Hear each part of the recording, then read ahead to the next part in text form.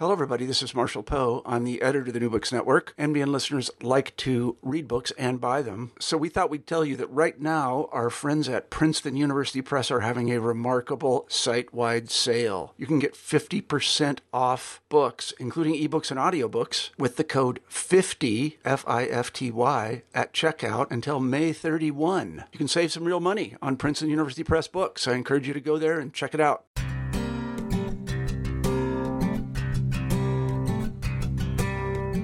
Welcome back, everyone, to the New Books Network. I'm so excited to have you. My name is Lee Pierce. I am the host for the channels in language and media and communications. And today we have a truly fabulous book on our hands with two authors. And the name of the book is Women Rapping Revolution, Hip Hop and Community Building in Detroit by Rebecca Farrugia and Kelly D. Hay. This is a really amazing combination of sort of like cultural studies meets embedded ethnography, meets personal reflection, meets like urban studies. I mean, it's got a little bit of something for everybody. And of course, for me, it's got lots of stuff on language, as well as just all the new hip hop artists to check out that you could possibly ask for. And it takes place, it's a really place-based book, which makes it really interesting, I think, right now, especially when so many of us are in shelter in place. So you want like sort of a vicarious visit to another land. This will give it to you. And that place, of course, is Detroit, Michigan, which has long been recognized as the center of musical innovation and social change. And in this book, Rebecca and Kelly draw on 7 years of fieldwork to illuminate the important role that women have played in mobilizing a grassroots response to political and social pressures at the heart of Detroit's ongoing renewal and development project. They focus on The Foundation, a women-centered hip-hop collective. The book argues that the hip-hop underground is a crucial site where Black women shape subjectivity and claim self-care as a principle of community organizing. Through interviews and just a really robust, sustained critical engagement with artists and activists, the book also articulates the substantial role that cultural production plays in social, racial, and economic justice efforts. I'm so excited to have Rebecca and Kelly here today. Rebecca, Kelly, do you want to introduce yourselves and tell us more about your work and the book? Sure, I'll start. So my name is Rebecca Farrugia. I'm a professor of media studies in the Department of Communication, Journalism, and Public Relations at Oakland University. I've been thinking about and writing about popular music for a really long time since I was a grad student at the University of Iowa. My earlier work focused on women DJs and producers of electronic dance music. And I was really happy to move back to this area about a decade ago. And I was really curious about whether or not anything was happening with women in hip hop. And luckily there was an ad in a local paper, the Metro Times, that signaled an event that was happening, and the rest was history. That's awesome to be back in that place at the time when this study was emerging. That's very cool. And then Kelly, do you want to tell us about yourself?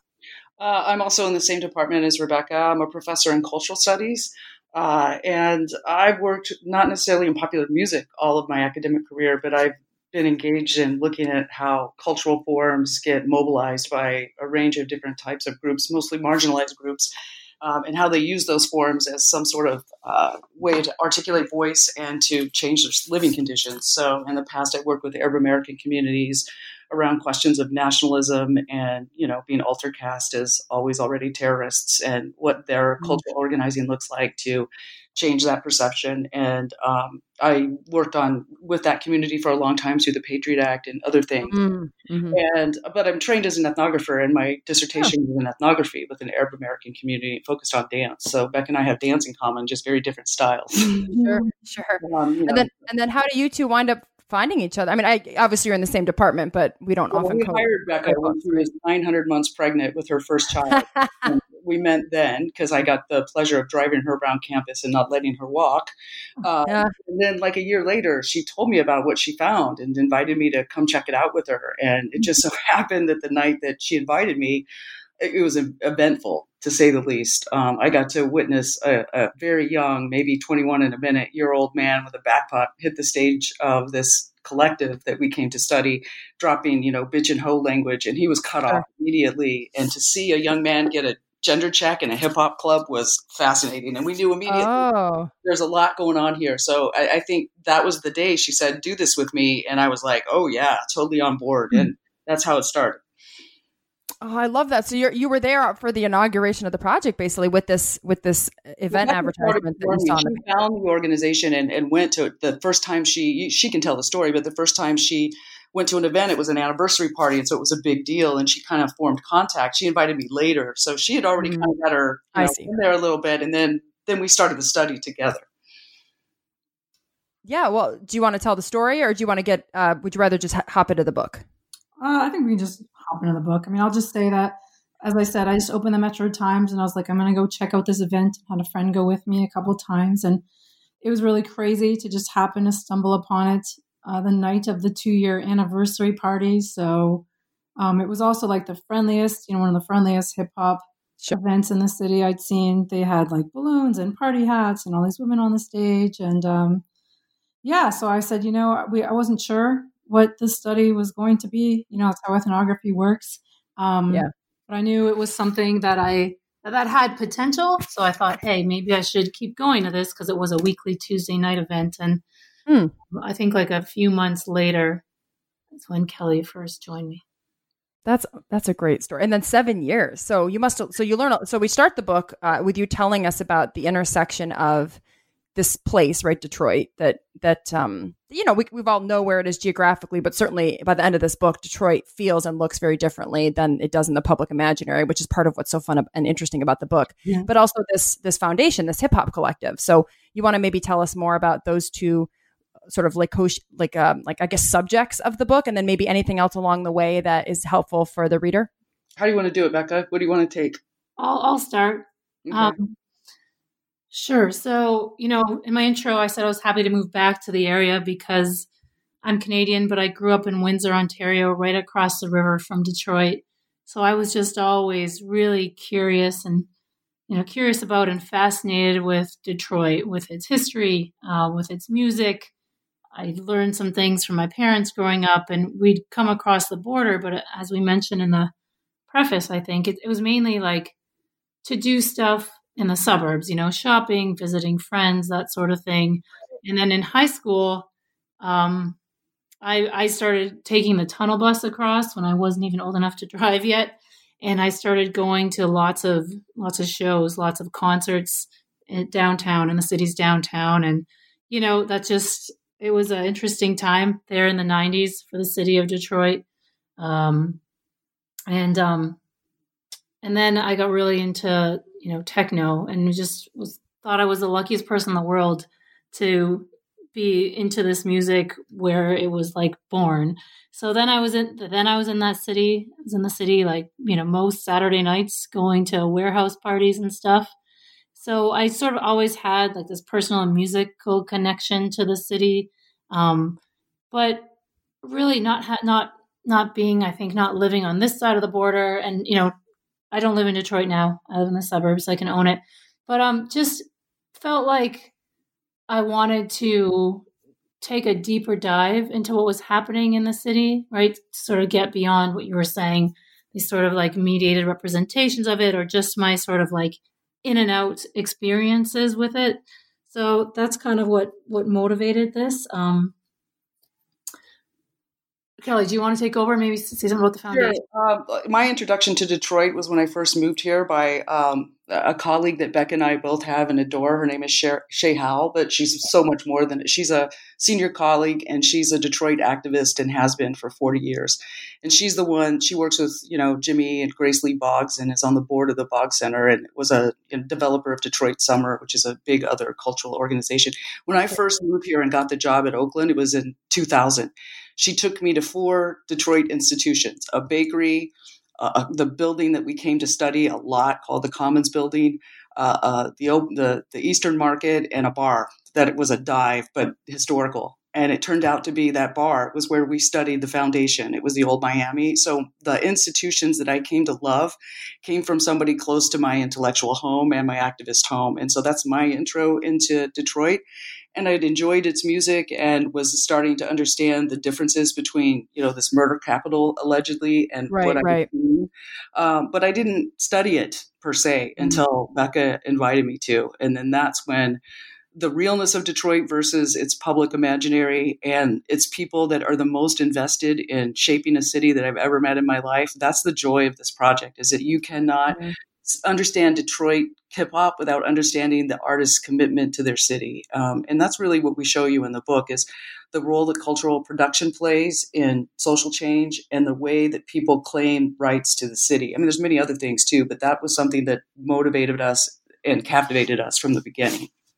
Yeah. And speaking of commitments, you actually have two other you wouldn't call them authors, but they're the authors of your forewords. Right. That obviously aren't here. And that's Piper Carter and Mahogany Jones. And I thought maybe a little bit about those two, since they seem to be very central figures in this. Yeah. Okay, you start, Becca. There's too many stories. I know. It's hard. Well, how much time do we have? So Piper Carter was pretty much the woman who organized the foundation. She moved back to Detroit in 2009 from New York, where she was a fashion photographer. Her mom became ill. She moved back to the city. She decided she wanted to stay. She wanted to just dive deeper into social justice work. And she told us, you can read more about it in the book, but she explained to us how when she got here, she was really surprised that there wasn't, or she really longed for a stronger presence of women in the local hip hop scene.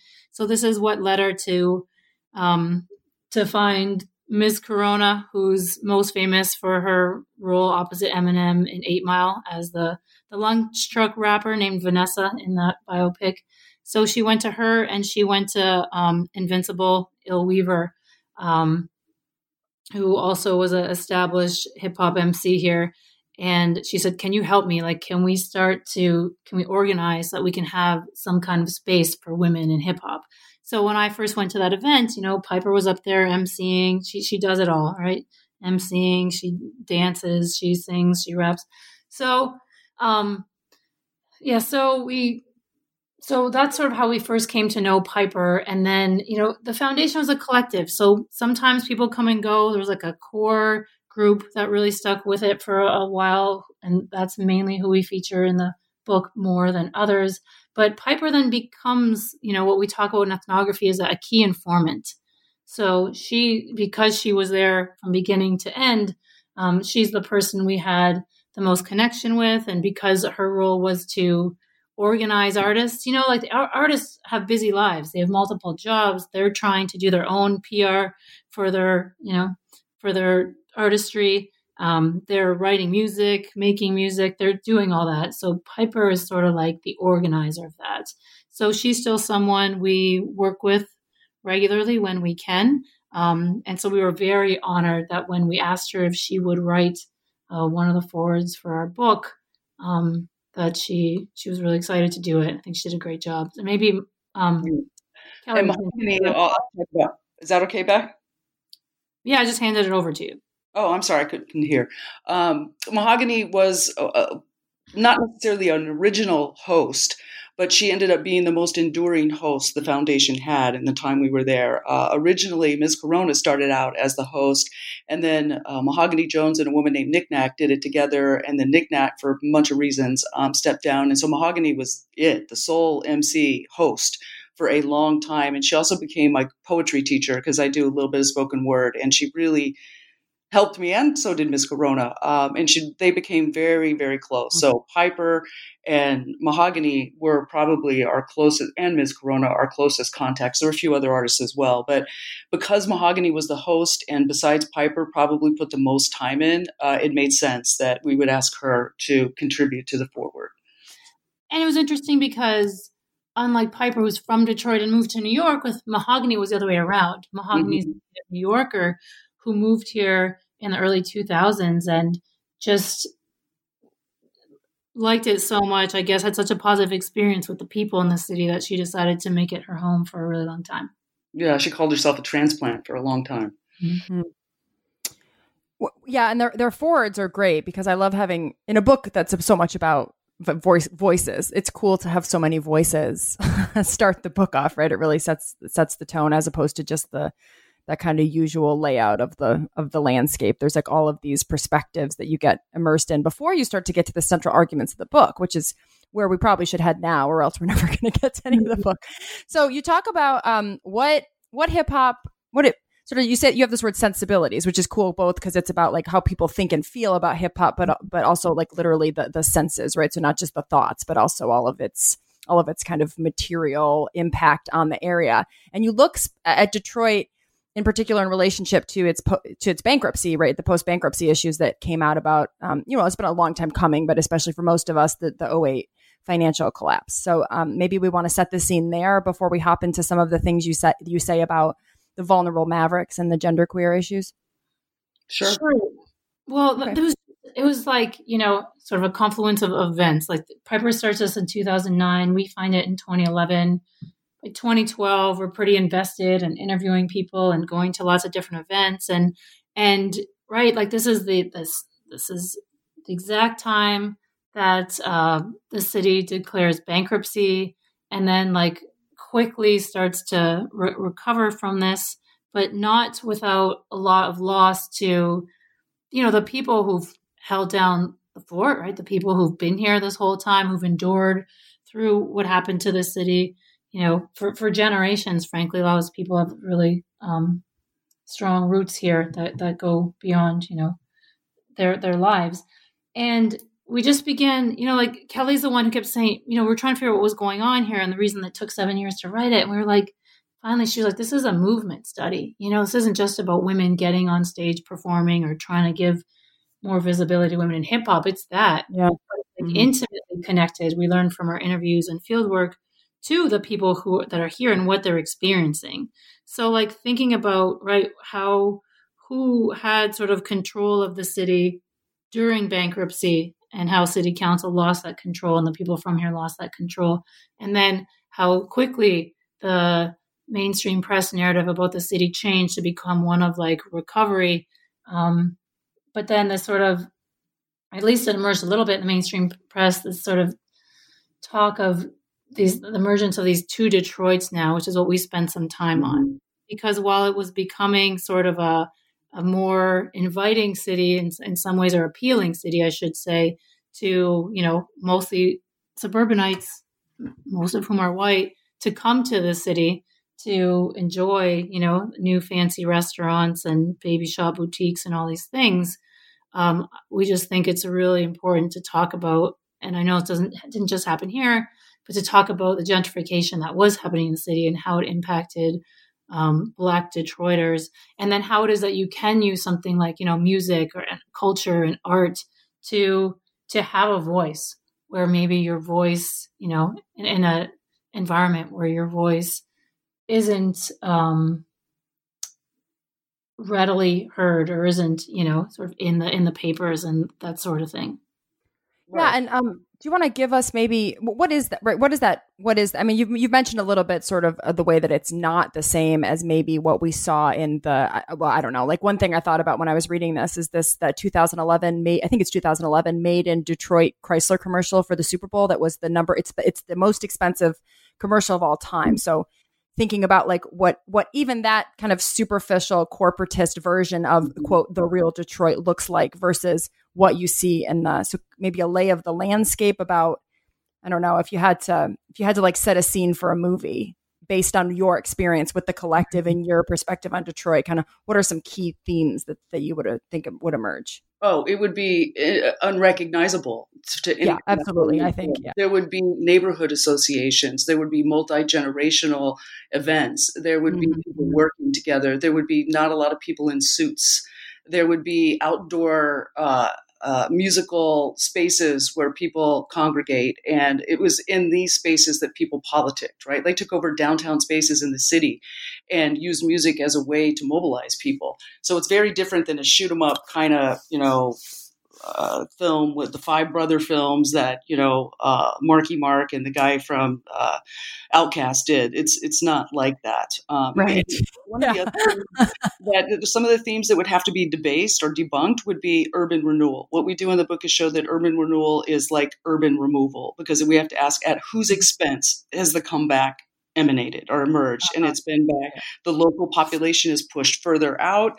The 7.2 miles of the main part of the city where the investments is flourishing, and things are still troubling for the 4 out of 5 Detroiters that live there and work somewhere else. Right. Yeah, and it's also sort of like, for whom is urban a problem? Mm-hmm. Right, because like for there to need to be renewal, then there have to be like people looking at urban going, oh, that thing's bad. But yet there's this whole side of what Detroit looks like that it doesn't get mentioned when we're talking about how Detroit needs to be cleaned up and modified. Right. Yeah. Yeah. You want to say anything else, or do you want to move on to the chapter on genderqueer? Because I would like to talk about some of the intersectional components, because obviously, Black women in hip hop is a big focus, but you also do a great job of bringing in some other identities that complicate the picture. Yeah.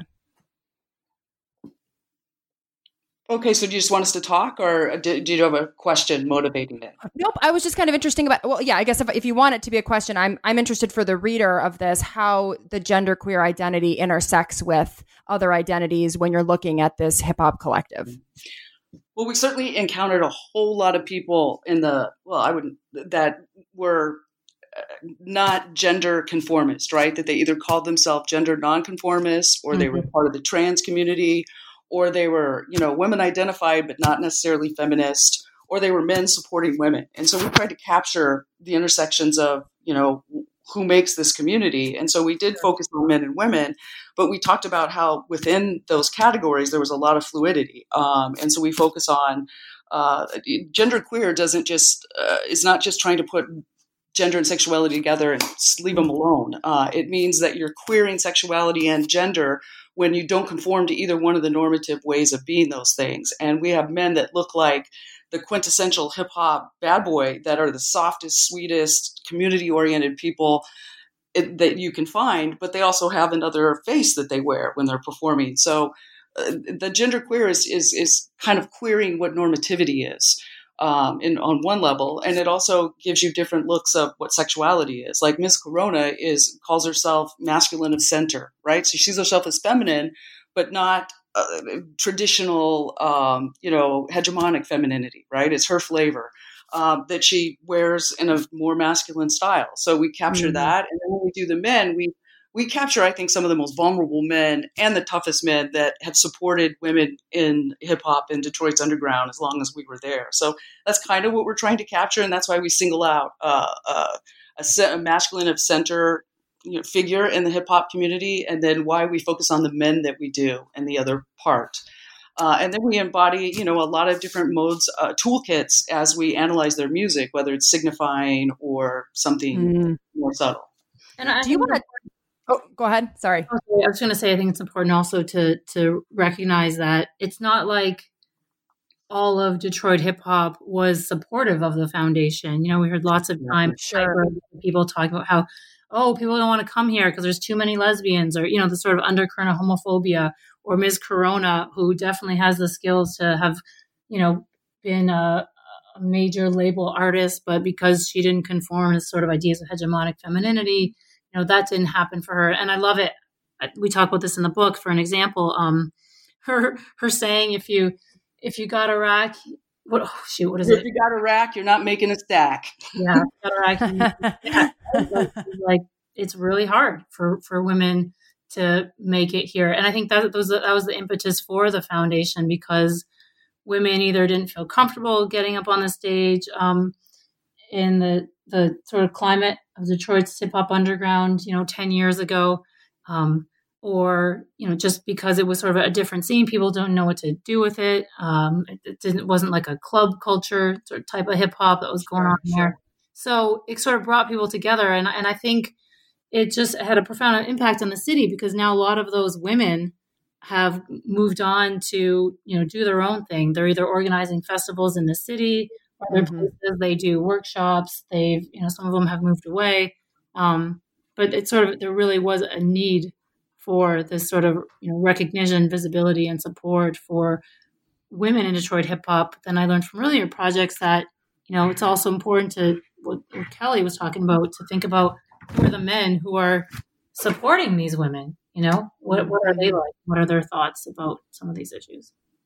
Yeah, I'm intersex. So it was very cool to read this chapter because that masculine of center. I mean, and this is kind of what I think is great about reading these, any really great book is like all this new language shows up that I didn't have before. And one of them is this masculine of center concept. And I actually, one of the things I've noticed recently, especially with our students, I don't know the age group of your students, but mine are traditional age. They're predominantly white institution, and they think that we're having this rap renaissance with women because of like Meg Thee Stallion and Doja Cat, right? Some of these, there's a Nicki Minaj, and that's fine. Like I'll rock the shit out of Doja Cat. I'm not saying anything's wrong with them, but really it's still such a narrow set of parameters about who can be considered one of the greats. And so then when you look at someone like or any of the people in this book, it really still shows you that there's all of this stuff that we're not seeing when we only let ourselves see what sort of the mainstream image of Detroit lets us see. So the book is just,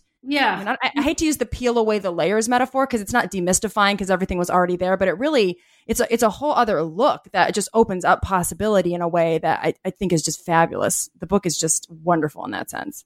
Thank you. Thank you. That's what I think it is about. Yes. So like, here's what, what's really happening in Detroit. And then like we'll get to this at the end, but like what kept us going as well was like the freaking talent that's here, right? Every one of these artists, male, female, whatever, gender nonconforming, the talent oozing out of this city, it was like, we couldn't let them down by not writing this book. Because the world deserves to hear them, to hear about them. So. Oh, definitely. I felt like once we were in, it was all the way in, and we were committed to bring in they're claiming it. I mean, it's not, I mean that like they want this book to be successful. So people like them get known. And so they've been, wonderful about its, publication and promotion. Yeah, you can tell this is a really community effort. I think we always have this anxiety as academics that like we're so far divorced from our community. I know I certainly feel that way. And this felt genuinely embedded without feeling like, I don't know, like exploitative. It felt very community, which makes sense for the vibe of the foundation. So I don't know if that happened organically or if it was their doing or you sort of saw that needed to, but it worked great.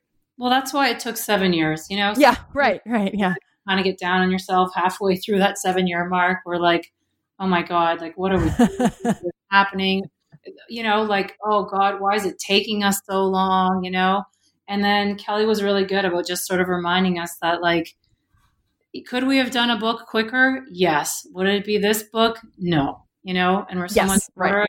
Like because we were outsiders, it took us a couple years to even figure out what was going on, to even tease out connections between all these people and these artists and, thinking this goes back in Detroit to the jazz age, like the connections between the sort of cultural institutions and music and then this sort of social justice, or activist movements happening in the city. And there was just so many spokes to this sort of big wheel, I guess, that it took a long time to even for us to get it. And that was, I think, like crucial.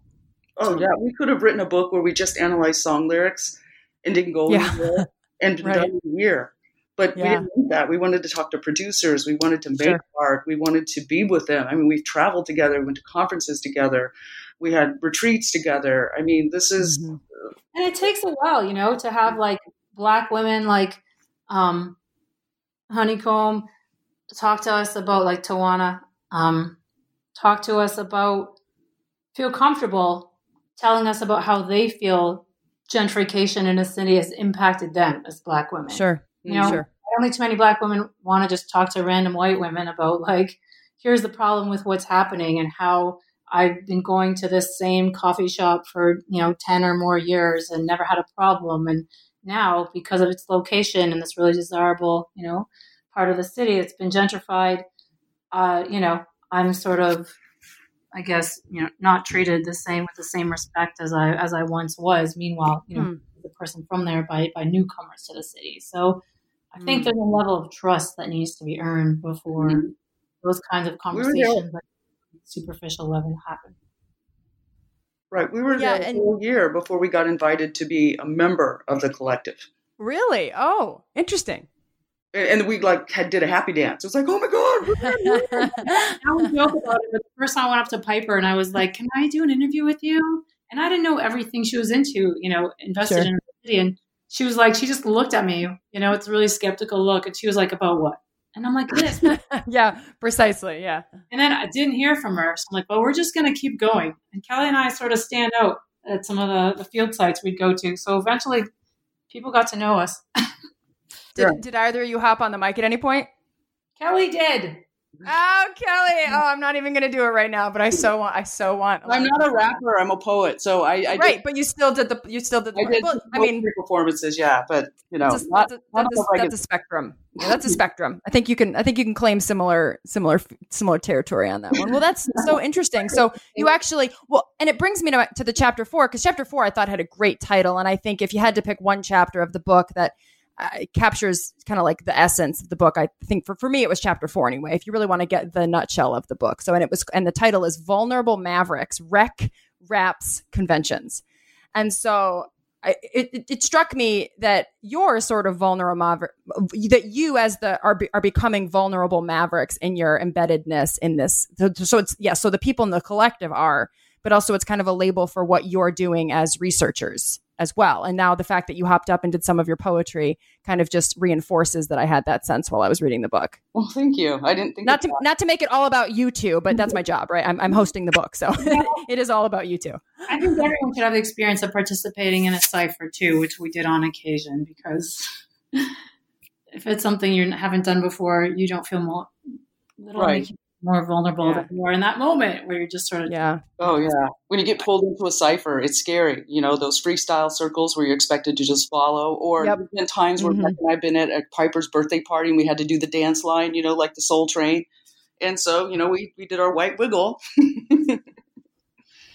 Yeah, see, I could do the dance part, but I could never do a cipher to save my life. We used to do them in high school, and it would come to me, and it was just like, But can you say more about that? Because I think the vulnerable maverick is, number one, a nice paradox that sort of captures without having to give itself over to the fragile or the resilient, because I think we're all trying to avoid that now.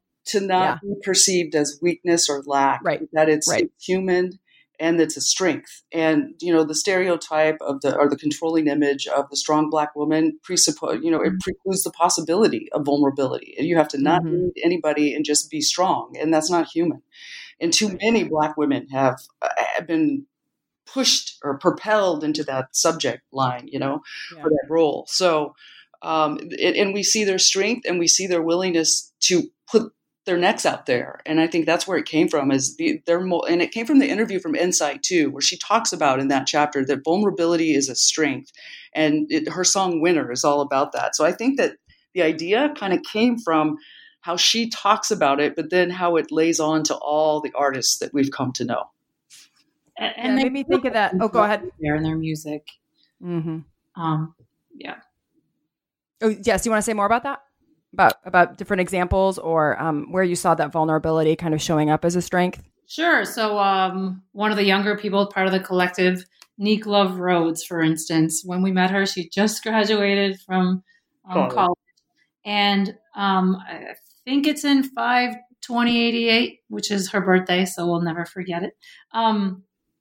She has a whole, verse in there where she talks about sort of the challenges she faced growing up, with a father who became a drug user, and, that ended up with her parents getting a divorce and her living with her mom, and how it is that her mom gave her a journal, and this part's probably from an interview, and how that really just writing lyrics and stuff really saved her. They talk a lot about their spirituality. Some of them are, they're more religious than others, but the relationship to God, to their communities, their families. Some of it's really personal, and, they're willing to put it out there. And when you ask her about it, she's like, I want other kids to know, that life isn't perfect for any of us, and it's okay. You can have these crazy challenges in your life and get through them. Mm-hmm. And, Mahogany writes about her mother's domestic violence that she's, was subject to in a very vulnerable kind and strong sort of way as well. And her track Skin Deep, which is about colorism and how dark-skinned and light-skinned Black girls are pitted against each other. That's heavy personal stuff. And it's the power that comes through it is amazing because they own it and they're reflective about it. And then when we show this stuff to our students in class, they can't believe it. They're like, "Oh, we never heard of any of these people." And I think that sets off like a light in their head. Like, for example, when Iggy Azalea was on the radar there for a minute, I showed my students her very unfortunate music video called Pussy. And then I showed them Mahogany Jones' Skin Deep and Blue Collar Logic. And they were like, oh my God, the difference. Not that you don't want some ratchet stuff here and there, but when you juxtapose one to the other, it's like night and day. Yeah. Well, I have no love lost over Iggy Azalea's 15 Minutes of Fame. But I mean, even like Queen Latifah, if you go back to my age group, I mean, she could barely, Missy Elliott, right? I mean, this stuff does get into the mainstream, but I don't think people understand how hard it is and how much you have to sell out to get there, and what gets lost in that process. And this book really recaptures what a lot of people never get access to show them what could be, if we had different avenues of access to things. Exactly. Yeah. And then also there's this principle. I want to just bring this out before we move on to the last part of the book about activism, which I mean we've touched on, but I want to wrap it up. You talk about self-care as a community organizing principle. So how does that intersect with the vulnerability aspects? Where do you see that showing up, and what's its like not only as like fodder for hip hop, but also community organizing practices? You want to go first, Becca, or do you want me to? Well, this comes from Audre Lorde. And from her goes to like Sarah Ahmed, and was in a post that she wrote. And then, we thank our friend, our fellow hip hop scholar. Do you want to tell everyone? Who those people are? Audre sure. Lorde and Sarah Ahmed. Yeah, I mean they're both public intellect. They were both public intellectuals. Audre Lorde's no longer with us. Feminist scholars, both of whom are gay as well. They're both like activists. So this comes out of just their writings. They both sort of adopted this idea of self-care, and they're both women of color, right? And what that needs to be when you are a woman of color. And it's sort of like this white world we live in isn't looking out for you, to paraphrase, how it isn't self-indulgent to care for yourself, right? That it's self-preservation. And how important that is, and how that in itself is an act of political warfare, right? That has to happen. We should advocate for that. Right. And what it does, if you connect it to the Vulnerable Maverick, is that you could read these things as individual, but they're social, right? And so the self-care isn't just care of self, it's care of community, where you go beyond the self and reach outward. And the Vulnerable Maverick can be read as an individual, but it's a social position, right? Where you're free to be vulnerable and strong at the same time. So it's a new opening for a social way for women to be perceived, where they're not punished for being vulnerable or strong.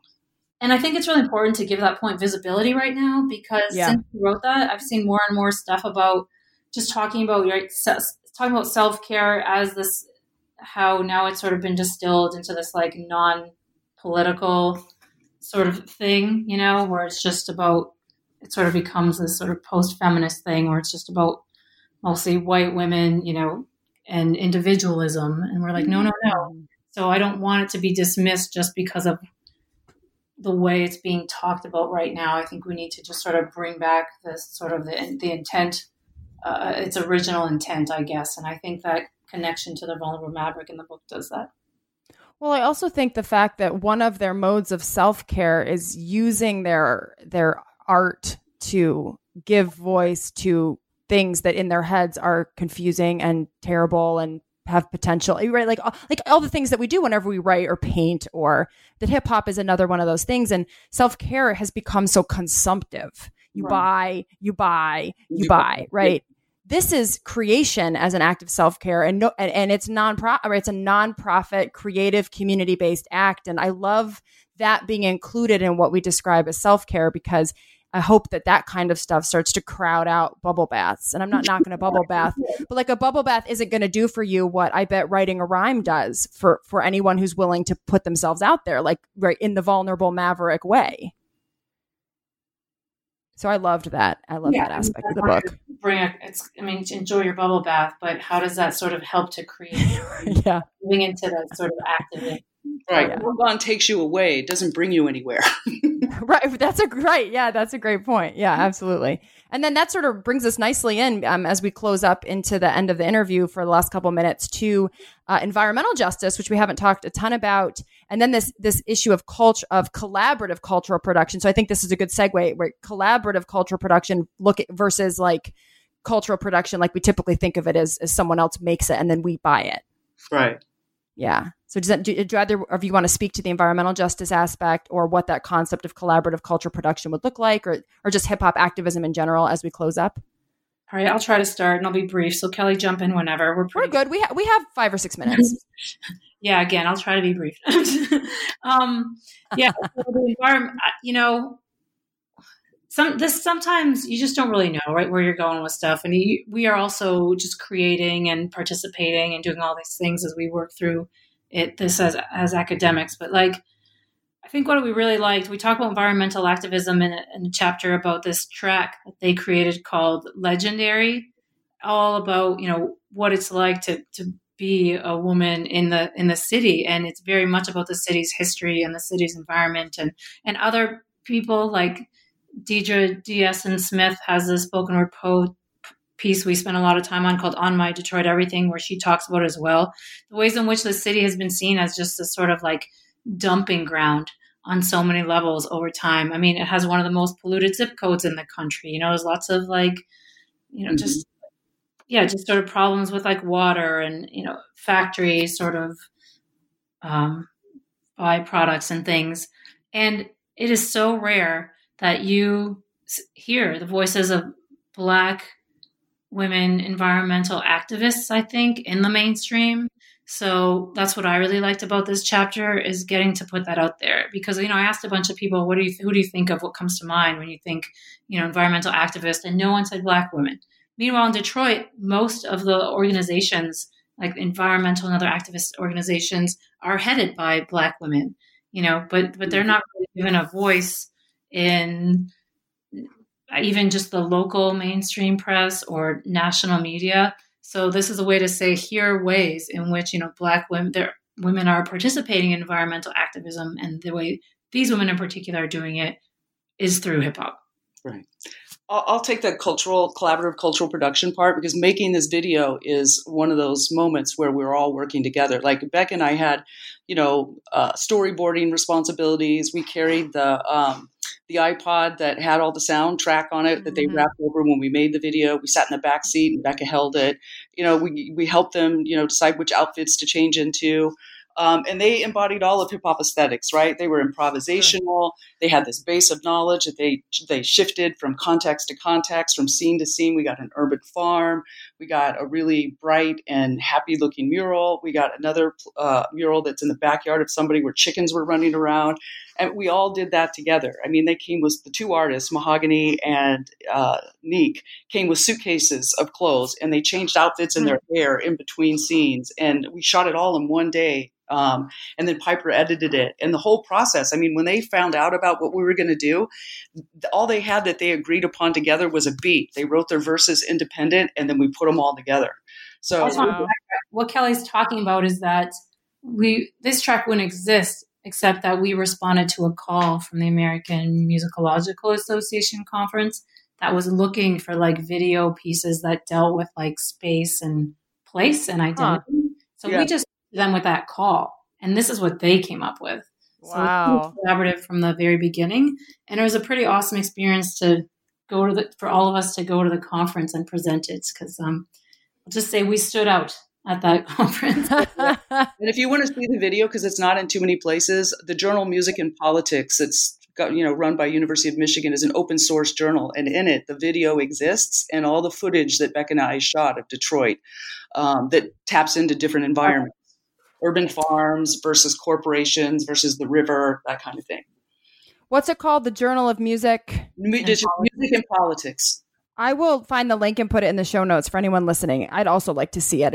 I knew about it because of the book, but I hadn't actually looked it up yet. So that'll be great. I'll put that in the show notes. Great. Yeah. Well, and the other thing I think it speaks to is just how much urban activism is environmental activism. And yet we think of those things as two different things. And that's obviously part of the problem, right? And by the end of this book, when you hear environmental justice or environmental activism, suddenly Detroit's part of that picture. And it's amazing how that picture changes once Detroit gets added in there. Because like fighting for that urban space is part of what it means to like fight for environmental justice. And I don't think we know, I mean, I wasn't thinking about it that way. Like you said, who are some great environmental activists? When you think about them, they're white, at least for me. Yeah, right. And this really drew that into sharp relief that I hadn't been considering how important these other aspects are that get hidden out of what's considered mainstream environmental justice movements. Well, sure, everyone deserves and wants, clean air, land. Yeah, absolutely. Water rights is a huge, huge issue, in Detroit. Yeah. So. Mm-hmm. Oh yeah, Flint, Michigan, right? That's part of Detroit. It's all kind of part of the same cluster. Yeah, we had a number of events about water crisis. So yeah, hip hop I think is a really effective and fascinating, I guess, organizing culture. Has a lot built into it from the very beginning. It's just that kind of gets lost along the way, and we just wanted to bring that back. It came from the streets, and before it went commercial, and what we experienced wasn't like street life, right, but definitely not in traditional commercial outlets. Even when it's a studio, they're just not the big street life. It's a more accurate representation of what street life is. Exactly. Well, Rebecca and Kelly, I just want to thank you both again so much for being here. This was an absolute treat. And again, to Piper Carter and Mahogany Jones, who wrote the forewords for the book, who obviously could not be here because we can't put 5 people on an interview as much as I wish we could. So for everyone listening at home, we have been interviewing Rebecca Farrugia and Kelly Hay, who are the authors of the fabulous new book, Women Rapping Revolution, Hip Hop and Community Building in Detroit. And that comes from the University of California Press, right fresh off the presses this year. If you are interested, you can check out the website, University of California Press. Also, feel free to connect with myself, your host, or Rebecca or Kelly on social media. All of our information, as well as our emails, will be in the show notes if available. And I just want to encourage everyone, University of California Press is one of the many university presses helping us to get out really important work like this, doing thorough editing and just supporting really complex idea development in a way that a lot of trade paperbacks and the kinds of books you find at Barnes & Noble don't often do. So if you're not interested in getting a copy of the book for yourself to help support really important work like this, to support the university presses who make New Books Network possible, also consider maybe picking up a hard copy and giving it to your local library, or asking a library in a more affluent neighborhood if they're able to purchase a copy for circulation. That allows you to support the authors, it allows you to help contribute to NBN, and it also allows you to get these really important ideas out to the people that need them. And don't forget to check out the foundation, which is the hip hop collective studied in the book Women Rapping Revolution. Thank you all again for listening. Take good care of yourselves.